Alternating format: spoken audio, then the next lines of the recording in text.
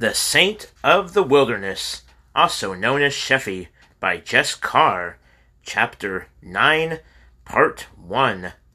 Shortly before Thanksgiving, in 1844, Wendell Swecker's house resounded with the cries of Elizabeth Swecker Sheffey's first child. Robert had not been there for the birthing. It all happened so suddenly that by the time he was fetched from his new school, east of Huddle, Elizabeth lay smiling in her bed, her labor ended, and the proud mother of a son. After Robert looked at the infant, he went out under the pear tree in the side yard and knelt and thanked God for his newborn boy. He stayed there until the cool fall ground had chilled his knees. When he returned to the house, the midwife was preparing to leave, but she asked to be informed of the child's name. "I'd like to name him James Wesley," Robert said. "I want to honor my brother and Uncle James, and I'd like to think that God would let the little fellow be like John Wesley one of these days." He looked at Elizabeth for approval. She agreed, and so it was. Elizabeth was again heavy with child in the late spring of 1846. "Robert, we've got to have room of our own after this one comes," she said one day early in June. It was not a point he could argue with. Wendell Swecker had already added more space to his house, but it was still too small, especially since James Wesley had begun to walk. That weekend, Robert took Daniel with him to a revival in Grayson County near the North Carolina state line. As they rode along, Daniel was playing his violin, and Robert held fast the lead line from his blind brother's horse. He asked his brother to stop playing for a minute. "Daniel, Elizabeth and I have got to get a place of our own. There's going to be 2 babies soon, and double the amount of chatter isn't going to sit well with the older folks. It unnerves them, and we are crowding them." Daniel said that sounded logical. "What I'm thinking is this. Would you be willing to sell me a good lot of the acreage we all deeded to you? Would you just as soon have some money and land, both, as have nothing but land?" Daniel fiddled a note or two playfully and said, "Sure, I'll do it. I always did think all of you were too good to me. You should have had a fifth of the farm anyway. The truth is, I'd like to have a little money. You know I don't enjoy staying in one place very long, and I'm hankering to take another trip back up the valley of Virginia. Randall would like that too. He's not so happy being hired out to my renter. What part would you be willing to sell?" Daniel played a few more notes, then said, "I'll sell you 100 acres on the southwest side. You always did like the creek, and you could build yourself a cabin there." The bargain was made without stopping a horse. Robert went silent for a while, figuring how much of his savings from teaching would be left to start the cabin after paying Daniel the agreed price of $700 for the land. They rode on to Greenville to spend the night, and there ate the victuals and sweet honey of strangers. The next day, before the service started, Daniel played hymns on his violin while Robert wandered about the churchyard, talking to individuals and small groups of early arrivals about the loving kindness of a great and good God. Perhaps the preacher would not thank him or even know about his work in advance of the service. One thing was certain, however, and it was the only reward needed. Potential converts would fill the church pews a great deal warmer in spirit and more receptive in heart than if he, Robert Sheffey, had not walked among them. He would sit in a back pew behind his adopted flock, and they would know that he observed their every mood. If someone looked in agony of mind, he would kneel by his pew, or, if he had been ineffective, search that person out on the church lawn after the service. If his help was spurned, and if he knew that the pain of the would-be penitent was genuine, he was not adverse to following the man whenever he was on foot or horseback from the church grounds, calling out his love and concern, praying aloud that the sinner act now with courage, free of pride or fear of embarrassment. During the remainder of the summer he continued his travels, but without Daniel, who had told his brother that he believed in the work but found it repetitious and tiring. Robert learned that Daniel enjoyed the variety of friendships and found the diversity he sought in the tavern as well as the church. The first week in September he returned from a trip to Christiansburg in Montgomery County and found that Elizabeth had given birth to their second child, now nearly a week old. Again, a brother was honored, and the boy child was named Hugh Trigg. When she was up and well again, Elizabeth pleaded with him to forego his travels and exhortations and stay at home for a while. Papa has been more than good to us, but Robert, it's not up to him to feed your babies and provide our beds, she said. Her remarks were not unexpected, for Robert too had noticed Wendell Swecker's manner lately. During the spring, his father-in-law had cast hostile glances from the garden where he sweated alone. At other times his words were short, if not downright curt. But surely Elizabeth's father could see the importance of Robert's Christian work. I guess I'll have to stay home and see if I can get some men lined up who're good with an adze. Maybe we can have a cabin ready by cold weather, he said, but reluctance showed in his manner as well as his voice. Robert, there's nothing wrong with loving all of God's children, but your own come first. Can't any man deny that? Elizabeth said. When the school session started in October, the new cabin, placed on a rolling bare spot of ground and in sight of Cripple Creek, was well under way. After school, Robert customarily rode back to the home site and pitched in doing whatever he could to help with the labor. So pleased was he with the rising cabin and the setting of trees and jutting rocks surrounding it that he would sometimes draw the scene in chalk for the school children to see. At other times he would pray about his new home in their morning devotionals. His prayers were long, and he could feel the children's uneasiness, but he knew that they got restless not so much from the length of the prayers as from the fact that he talked simply to God, as if he were perched upon the desk in the very room where all of them sat. He never smiled about it, but it was a little amusing to see the children lift their heads after his prayers and look around frighteningly or suspiciously, as if they expected actually to see this divine being to whom Robert spoke so lovingly and with such familiarity. God is our friend to love and talk to as we talk to our mothers and fathers, he would say. In fact, he is our Father, our loving Father. Does anybody here not love his Father? He would ask. No child would raise his hand, and he would go on. You see, you go to your own father and sit upon his knee because you love each other. God is like that. So there is no reason we shouldn't talk to him as if he were our Father, and right here in this room. 8 days before Christmas, the Robert Sheffeys moved into the nearly completed cabin. Although Robert himself had worked after school hours to stuff the chink and dab between the logs, 2 rooms were still unfinished. The cabin had 4 rooms, a limestone fireplace, and a steeply arched roof that allowed for a very roomy garret.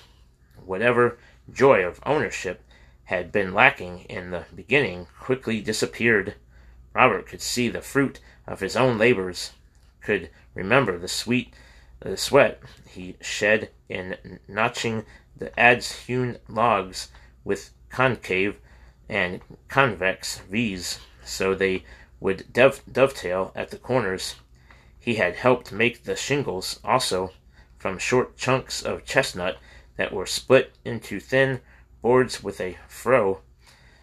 His hands were still calloused from gripping and driving the small wooden maul against the blade of the froe, time and time again, until he felt that the mound of thin boards was high enough to cover every house or cabin roof and huddle.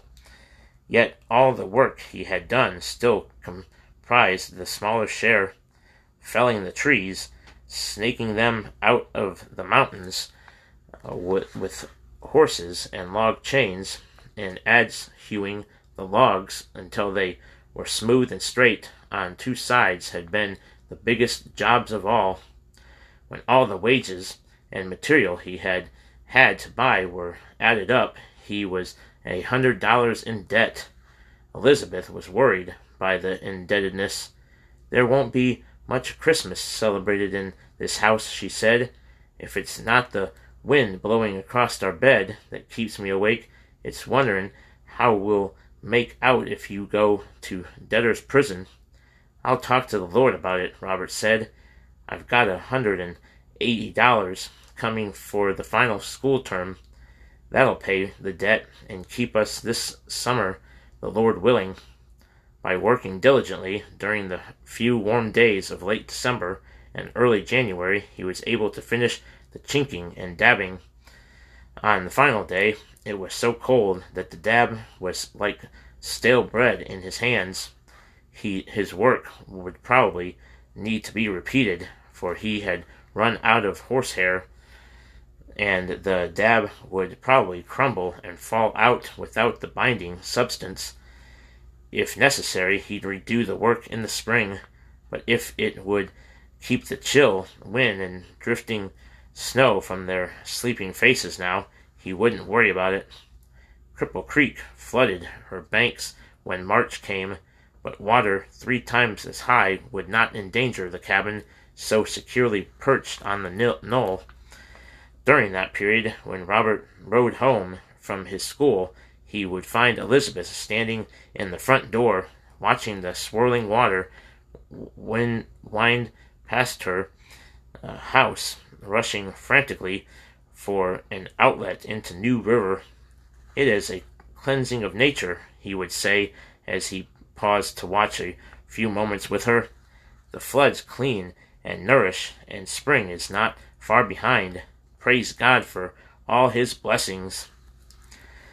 During the last week of school, Robert took all 17 of his students for a creekside walk so they might observe and appreciate the wonders of nature as he did. He found that many of them did so already, while still others seemed hardly aware of the beauties around them. The latter group complained of the foolishness of wandering about the meadows and stream, complained with more vigor than they would have dared use had not it been the last day of school. Robert realized, too, that some of the malcontents would be backed up by their parents, who would be just as happy having the children at home preparing the gardens for planting. Nevertheless, he tried to make the nature study interesting. During his walking lectures, he told of the parts that melting snow and sunshine played in the growth of budding plants and leafing trees. Once, as he stopped to make a point, he noticed that half his class was missing. Looking down Cripple Creek, he could observe several of the boys trying to make a dam by breaking off tree limbs and stacking them in the path of a tributary branch emptying into Cripple Creek. "You mustn't break the tree's limbs unless you intend to put them to good use," Robert called sternly. "They are living things, just like you and me. How would you like somebody to twist your arm off?" Some of the children bowed their heads in shame, and others snickered. Robert did not chastise them further, but walked to the nearest tree and placed his arms about it. "I love the trees," he said. "God made them and breathed a special kind of life into them. If we tear away their limbs and strip them of their bark, they will surely die and lose their very special voice of praise." At last the children were gone until the following October, and all Robert's supplies were packed away. First he would help Elizabeth prepare their garden, and then he would be on his way to continue his exhortations. During the winter he had been told of the isolation of Burke's Garden, a growing frontier settlement far to the northwest, and of what a beautiful spot it was.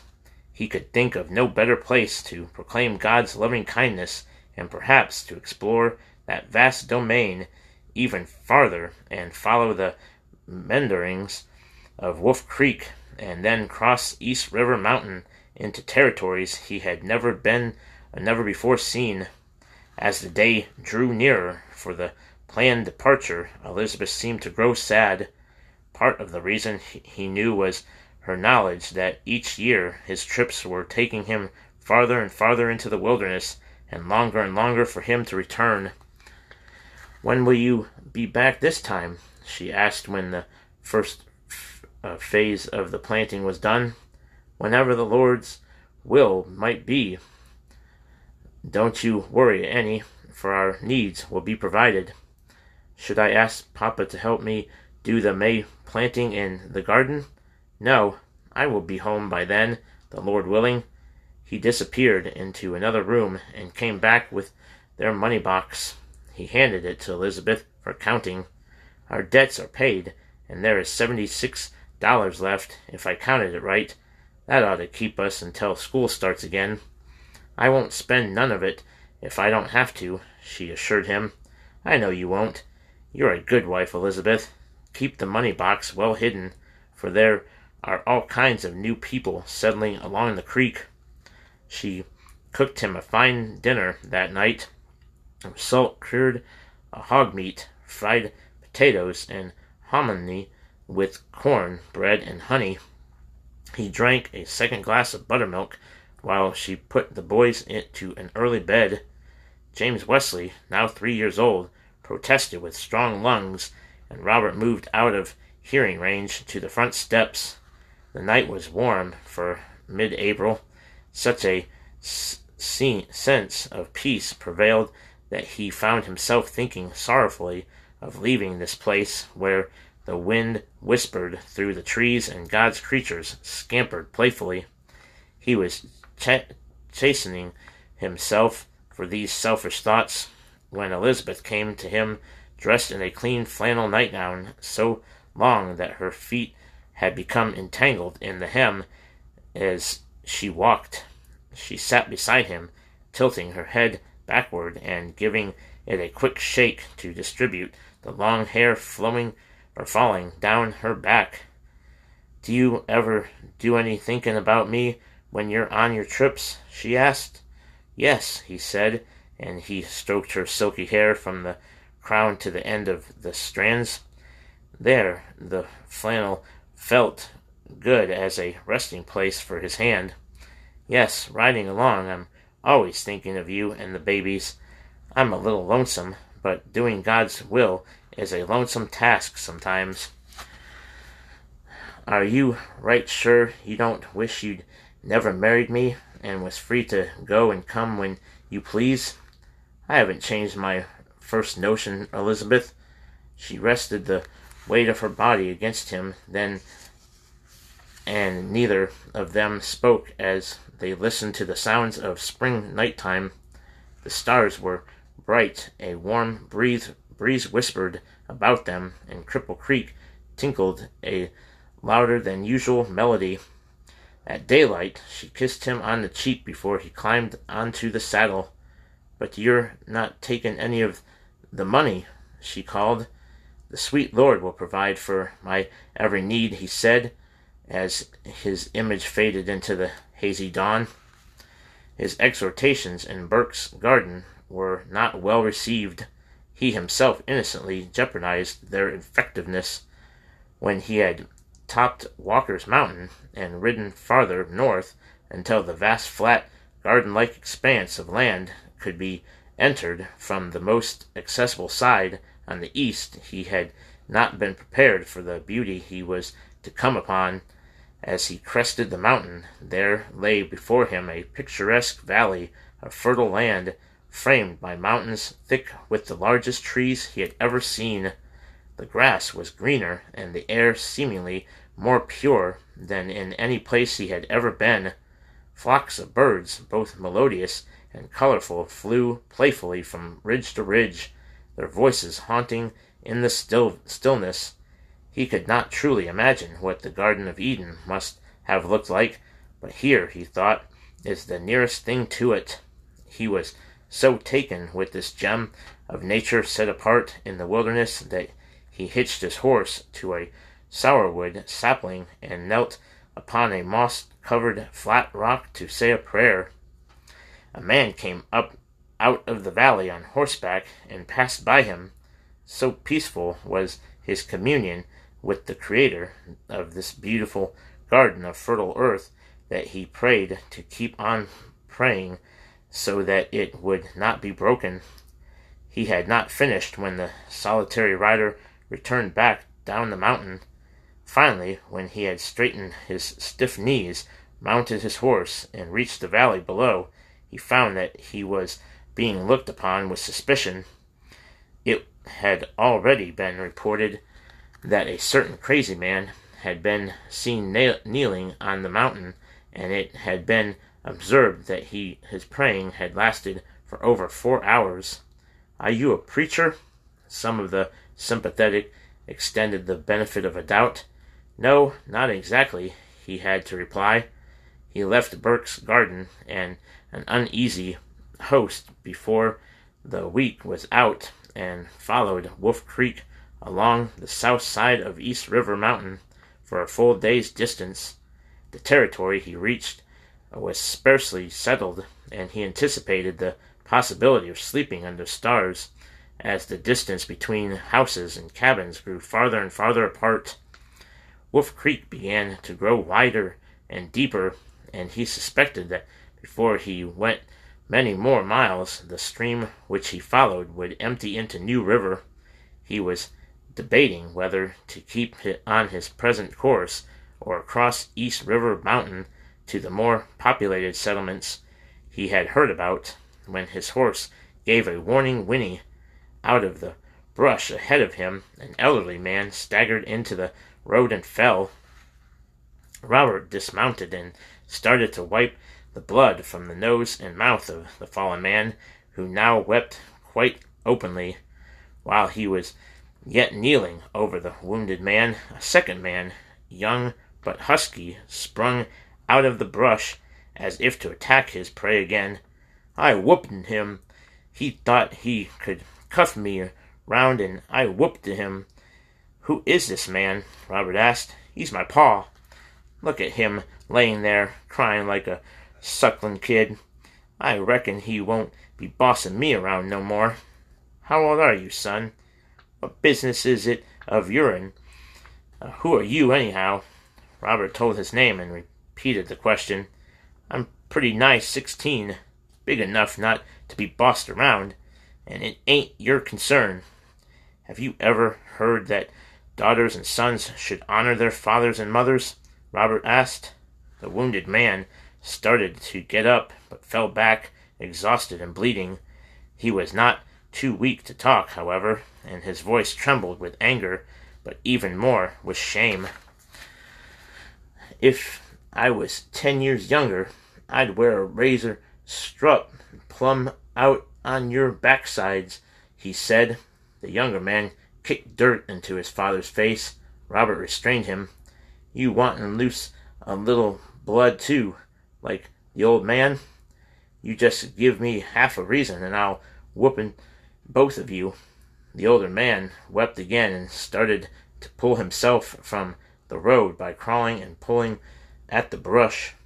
"I'm going to help him home," Robert said, and started in the wounded man's direction. "Leave him be," the younger man growled and jumped in front of Robert. Then go get your mother, or your brothers and sisters. I ain't getting nobody. Look at him lying there, blubbering like an old woman. He's not crying for himself, he's crying for you. Does it make you feel better to shame your own father? Can you go brag about beating up a man who must be 65 or 70 years old? You're a lot more pitiful sight than he is. I said I'm going to get him home. You do what you please. The young man stood in his way, but Robert calmly stepped around him and helped the older man to his feet. When they got to the cabin, a quarter-mile or more back in the woods, the occupation of the family became evident. In sight of the house, a bold spring gushed out of the rocks, and wooden tubs encircled the spring. Robert guessed that they were not full and fermenting. Corn harvest would not be until fall, but the smell of ripe mash and corn whiskey seemed to be coming from every tree. He sat the man on the front porch of his house, and a scrawny woman half his age came and stood in the doorway. He's hurt. I brought him home, Robert said. Yeah, I know about it, she said, but made no effort to help her father-in-law. Robert started to turn away, sure that he could not help further. Why couldn't he help further? The thought suddenly reversed itself. If this wasn't the time and place to offer his prayers and exhortations, then there was no right place. He didn't have his Bible.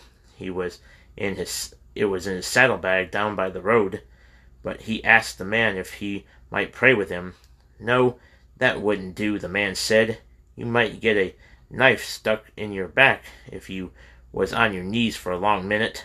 Robert gave a quick but passionate prayer for the man and his family just the same. He did not close his eyes while doing it, however. As he turned away, the wounded man called, "Much obliged," and added, "There's cabins, plenty of 'em, between here and New River. You'll be wantin' to spend the night someplace. It ain't fittin' here, or I'd ax you." When Robert went back down the footpath to the road, his horse was gone. For a moment he was frightened, then angered. Either the youth had stolen the horse, or he had struck the animal, and she had galloped down the road. With a prayer on his lips, Robert followed the horse's tracks as they wound down the valley, in and out, paralleling the meanderings of the creek. Finally, rounding a turn, he saw the animal, and she looked up, whinnied, and trotted to him. It was now that time between sundown and darkness, and he had eaten no dinner. His eyes searched both right and left for a house. Daylight had almost given way completely when farther along Wolf Creek he came to a large cabin built partly off of creek rock and finished with hewn cedar logs. It reminded him of his first schoolhouse, except that the workmanship here was better. He did not pause to consider whether or not he would be welcome. The mountain custom was that no traveler would be turned away if he appeared as an honorable man, especially if he was also hungry and tired. Hound dogs started a mournful baying when Robert reined in at the front gate. A man of powerful build and flush of face, with a mop of white hair, greeted him with what Robert felt was an equal measure of gladness and suspicion. Robert got to the point quickly. "Would there be room in your house for a servant of the Lord?" "Indeed there would, laddie," he was answered in a Scots brogue. "And have you travelled far?" Robert told him of the distance, but not of the happenings along the way. "Tie your horse, laddie. We'll olt him later, but it's about you I'm thinking. You look as lean as my hounds." Presently Robert stood in the kitchen, where he met his host's wife, sweating at the crane of the fireplace and poking a two-pronged fork periodically into a stewing hen. "You'll be eating a tough old hen. we're stewing her the best we can, laddie, but she's putting up a fight, she said good-naturedly. Before supper was ready, Robert had learned Ellie McCombs' name and that of her husband, Shed. He marveled at how much this man and his wife looked like brother and sister, for they had the same ruddy complexions and searching blue eyes, not to mention similar white hair and large boned bodies. He was about to pluck the stewing hen from the kettle when at last Ellie McCombs invited him to the table. Would the advocate of Providence care to thank his master for this, I suspect, very tough stewing hen? Shed asked. Robert paused for a moment, then said a very long prayer in spite of his hunger. He would not have stopped even then, for there was so much to be thankful for. His host, however, made uneasy sounds that ceased only when Robert's prayer ended. When supper was over, and his horse fed and turned out into the grazing lot, Robert read a chapter from his Bible to his host and hostess. "You read with the piety of a devout Presbyterian," Shed said. "Then I must have read much too slowly," Robert replied, and smiled a little. "You would be Baptist, then?"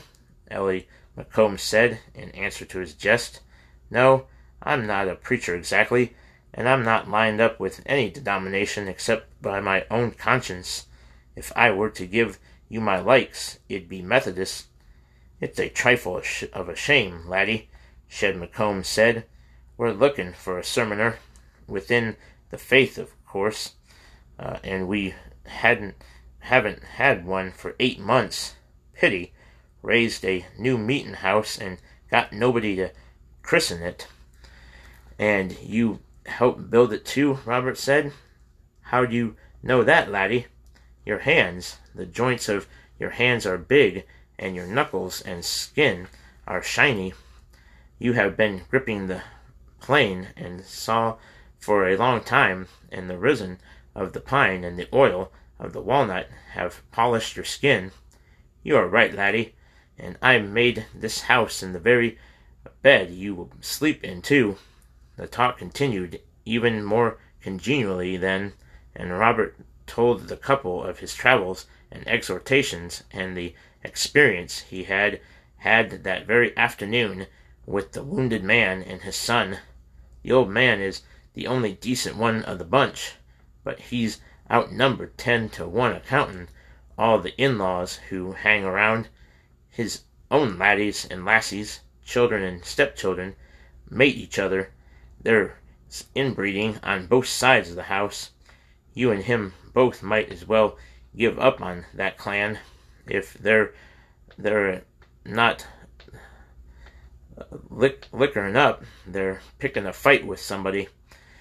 "We can't forget the lost sheep, Brother McCombs," Robert said with a feeling of brotherhood he generally felt. The conversation turned to other subjects the traveler might have heard and could pass on. Where were there new roads?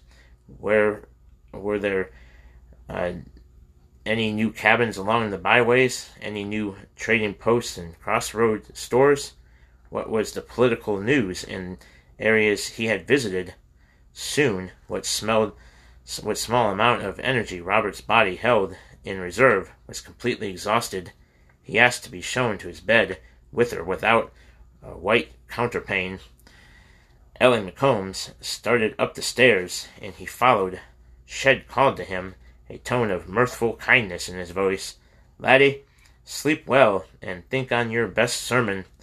An empty church house is the delight of the devil. Suppose we disappoint him, very mildly of course, with the Methodist sermon, come Sunday." Sunday was 2 days off, but Robert tossed and turned all night. Shed McCombs had spread the word himself. Robert learned the church house was new, and the spirit of the occasion would be the same. The older man advised him in advance. "It's like a hungry laddie taken to food. When the doors have been shut, there's more hunger for the word.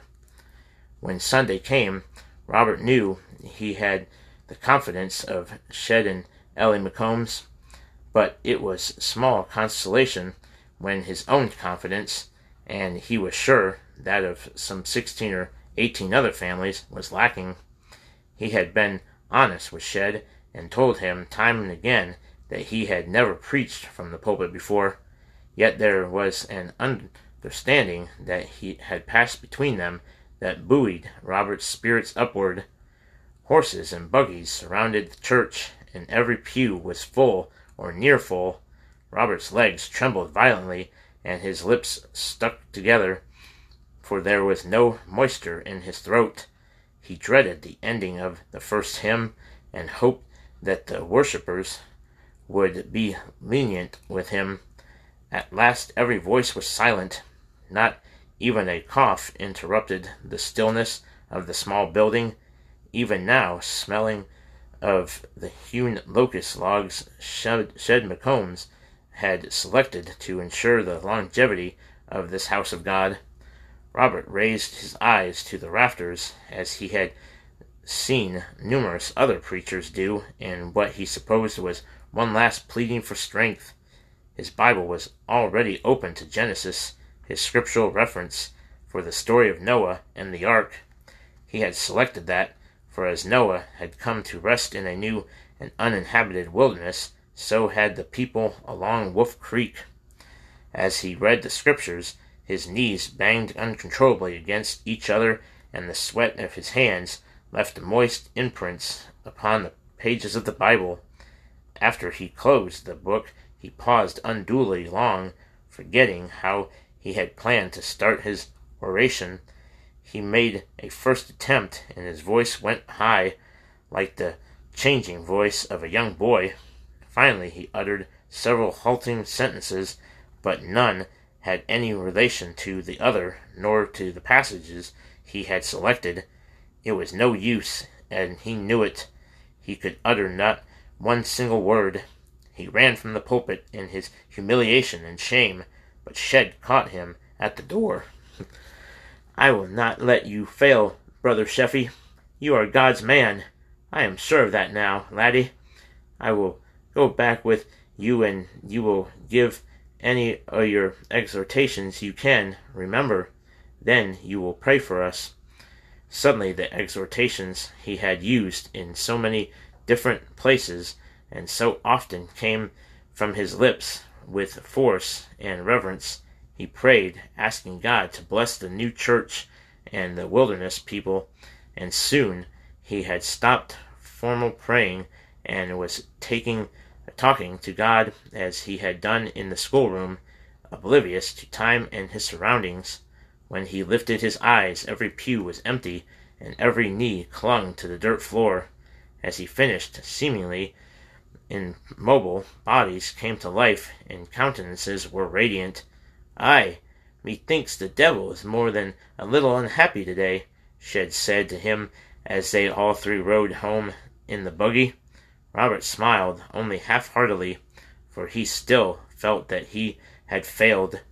"Be patient, laddie. You will be an awesome adversary of the devil in time, I'm sure of that. But neither did I learn the mastery of the wood until I had first rendered a mountain of logs into firewood." Next time, Part 2, Chapter 9.